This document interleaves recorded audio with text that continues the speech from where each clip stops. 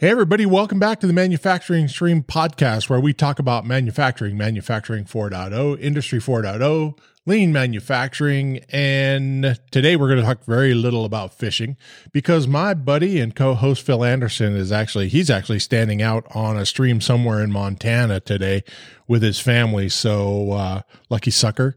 He's out there doing what we love to do. And I'm in doing our second most favorite thing to do is to host our Manufacturing Stream podcast. If you recall last week, and if you listened to last week's episode, we had a very special episode, podcast / webinar. And if you haven't had a chance to go listen to that, go back and listen to it. Or if you want to watch that whole webinar from Keith Holloman at Geldwin, we talk about how Geldwin actually was very successful in their digital transformation change. So if you want to watch that whole thing, you can watch that on video if you go to L2L.com /L2L-webinars, and you will run into that webinar and video for that. So go join that. If you recall, one of the things that we did is that we had John Richardson from our customer service team in the studio with us. And after our webinar last week, I sat down with John and walked through how L2L actually implements and kind of the process, because it really is a unique process. And a lot of people are very stunned at how fast and how easy we can implement L2L in folks' plants. And so I did a little special edition and did a little interview with him and talk to him about how we implement and kind of walk through the steps of that. So that's what this week's podcast is that extended interview that I had with John Richardson from our customer support team, who actually goes out and helps organizations implement L2L. I thought you would really like to hear how that's done and how simple that is. And so I'm just going to jump right into it. So thanks for joining us on the Manufacturing Stream podcast. And let's get into the interview with John.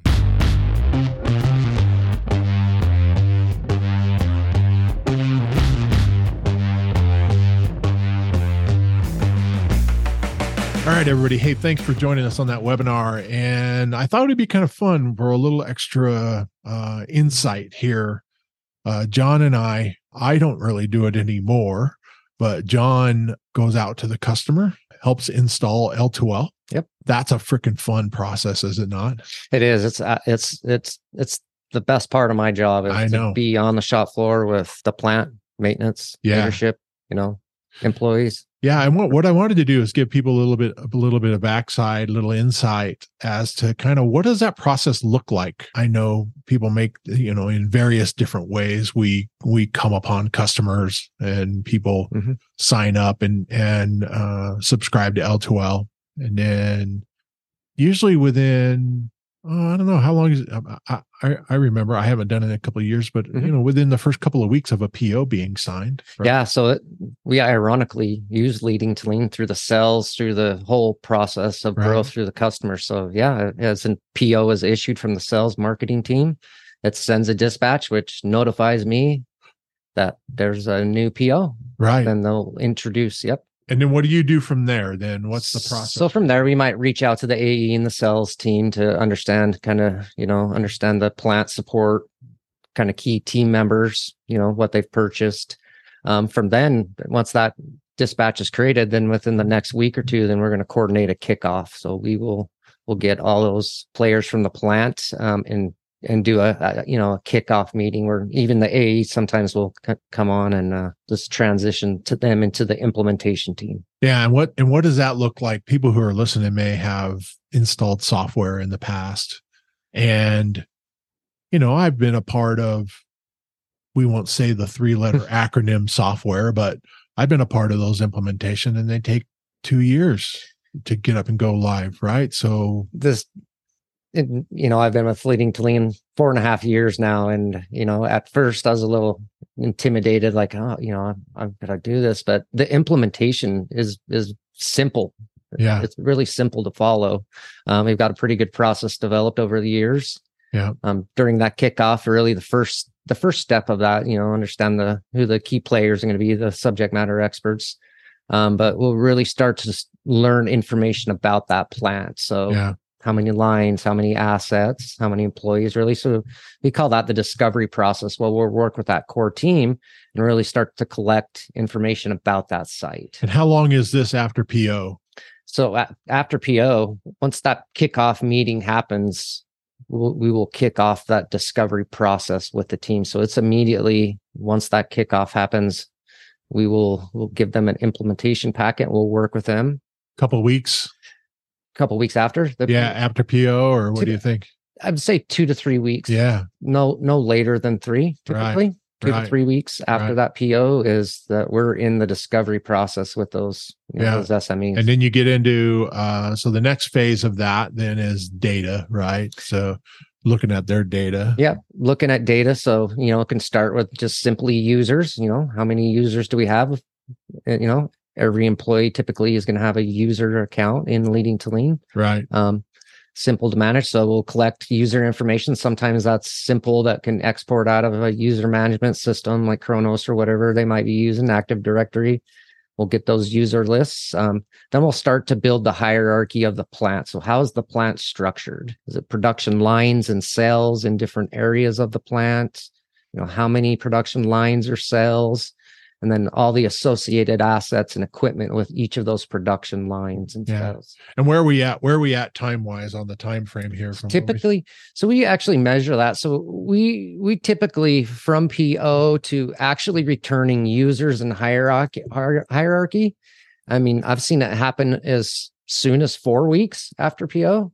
Wow. It's typically, I'd say average right now is I would say about 6 to 7 weeks. And we're getting users and every asset about that facility in their Leading to Lean site. So we've got their site set up, we've got their assets in, we've got their data in, we may even have their spare parts in at this point in time. So, maybe. Absolutely. That spare parts might be in there. Yeah. Absolutely. That'll be part of that discovery process. Users are loaded in. Users, assets are in. Typically we'll have the core foundational piece too of dispatch types. So what event types do they want to manage? Right. Machine downtime, preventative maintenance, work orders, safety, quality. Safety. Yeah. Right. The lingo that site uses. And that's a really good thing about it is we, when during that discovery process, we'll usually give them some brainstorming ideas of dispatch types and things like that. Right. But we can match the terminology that site's familiar with. So if they don't call their downtime code red or they call it machine downtime, the system is very flexible to just keep the terminology that the site's familiar with. So now we're 4 to 6 weeks into this, and then comes what? Training, right? So we'll coordinate once the hierarchy, all the users are in there, the hierarchy's in there. Next thing we'll coordinate with that plant is what we call the administrator training. Because the site's built, it's active, it's ready to go. We're ready for the go live.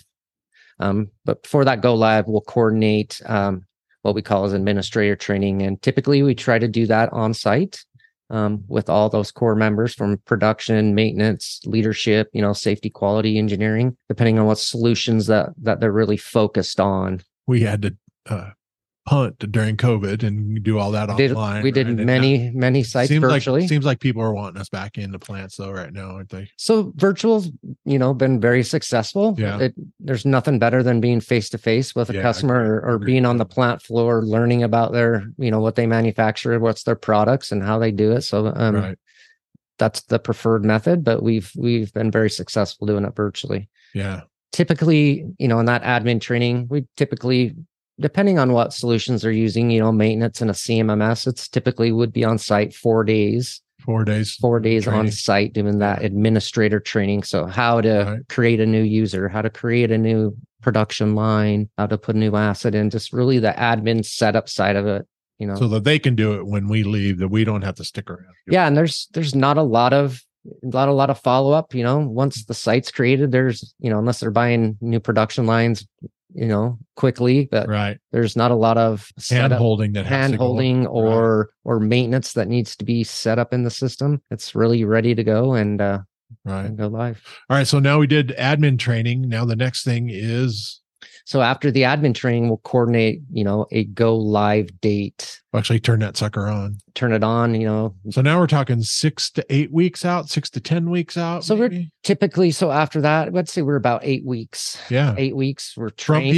From PO. Side. Yeah. From PO, sites trained. They're ready to go live. So we're launching events, whether autonomously or users interface and launching those events. Yeah. Events are being created where resources are responding to those events and capturing all that critical information. So you don't have to have all of your integration set up. You don't have to have everything turned on, ready to go when we get to go live, do you? That's the great thing about it is we try to put those in different phases and, what the criticality of the facility is, the importance of that, but absolutely not. I mean, we can be 100% manual where users are feeding information in, which is very valuable. I mean, having every human connected and have a voice and a way to, initiate, document. Yeah. I can remember back what I used to do is if we were in a really kind of in a new environment, or if people were concerned that their people weren't going to get it or whatever, I say, listen, here's what we were going to do. All we want you to do is, if you have a problem, push the green button. Just push the green button. Tell us what problem you have. And if you're a resource like a maintenance person, all we want you to do is, when you go out to fix something, just go in and tell us when and what you did. Yeah. Did you change a spare part? Yep. Did you adjust a cylinder? Yep. Just tell us what you did. So some customers are very technology, and I've had customers at that 8-week go live that they're autonomous feeding, automation integrated at 8 weeks. Yeah. Other sites are very manual and they're, they don't want to integrate. So it's very manual. And so it's very flexible depending on kind of what stage they are through digital transformation and automation. So very flexible and can adapt to wherever they're at. Yeah. So it's really a nice, easy implementation, isn't it? Pretty simple implementation, very simple. And people have a hard time believing that. I hear that. And I've heard that feedback that people, I mean, a lot of my customers, just like Geldwin we just left with, a lot of them couldn't believe there's no way that you're going to implement this in 8 to 12 weeks. There's just no way. They don't believe it. Right. If they follow that process and it's a very easy implementation. Yeah. Agreed. Awesome. Well, I just wanted to kind of have that little chat so that we could show people, it really is a different animal. It really truly is. One of the analogies that I've always used is it's 1970 and I'm a telephone salesman and I'm going to sit down with you and I'm going to sell you a telephone, and you expect me to take out this thing that has wires and a handset and a dial, maybe even these newfangled push buttons, and there's no way I can. I break this thing out of my briefcase, and you look at it and you say, that's not a telephone. That'll do the same thing. Yeah. Or you just say, that's not a telephone. Doesn't look like a telephone, doesn't act like a telephone. Right. And I tell you, this is a telephone. It's hard to believe it. Yeah. And I think a lot of people are that way with the new connected workforce platforms, is that they just don't, they go, that's not soft. That's not a manufacturing. What my stuff is hard to use. I only get 3 users. It cost me $8 million. So it doesn't look like that. Right. I had a particular customer, and IT was part of that implementation. And this was the corporate IT for multiple sites, and they were doubters. They didn't believe it. They flat out told us, there's no way. I've been a part of many software implementations. I'm, the director over IT. I've been involved in quite a few of them, and there's no way. So they actually, because they wanted to prove that it couldn't happen. So they joined every day of that admin training and were part of that process. And he literally, at the end of that admin training, shook my hand and said, you know what, this was the easiest software implementation I've ever seen. That's awesome. That's a great story. Yeah. Great story. All right, buddy. Well, hey, thanks for coming and joining us today. Hope you enjoyed it. I look forward to having you back on the podcast. Next time, call me to go fishing though. Yeah, absolutely. Yep. Yeah, we definitely will. All right, everybody. Thanks. And hope you enjoyed that little extra insight there and what goes on. So appreciate it, buddy. Thank you, Eric. Yep. See ya. All right, everybody. Thanks for joining us. Hope you enjoyed that. Not a real long podcast today, but hope you enjoyed kind of getting some insights as to how easy it is to implement these new workforce, on how easy it is to implement these new connected workforce platforms like L2L. I can only speak for L2L. I know it's simple to implement. It's easy to implement. We always say that we are the easiest and most affordable and fastest path to bringing about digital transformation. And the reason why that is because you can really kind of be up and running within inside of 8 to 10 weeks if you wanted to. So hope you enjoyed that. Thanks for joining us. Go follow us on all of our social media outlets on LinkedIn, Facebook, and Twitter. You can go find me on LinkedIn, Eric Whitley, and also Phil Anderson is on LinkedIn. So go in there and find us and connect. We'd love to hear from you and chat with you. And so thanks for joining us. Until next week, we will talk to you later.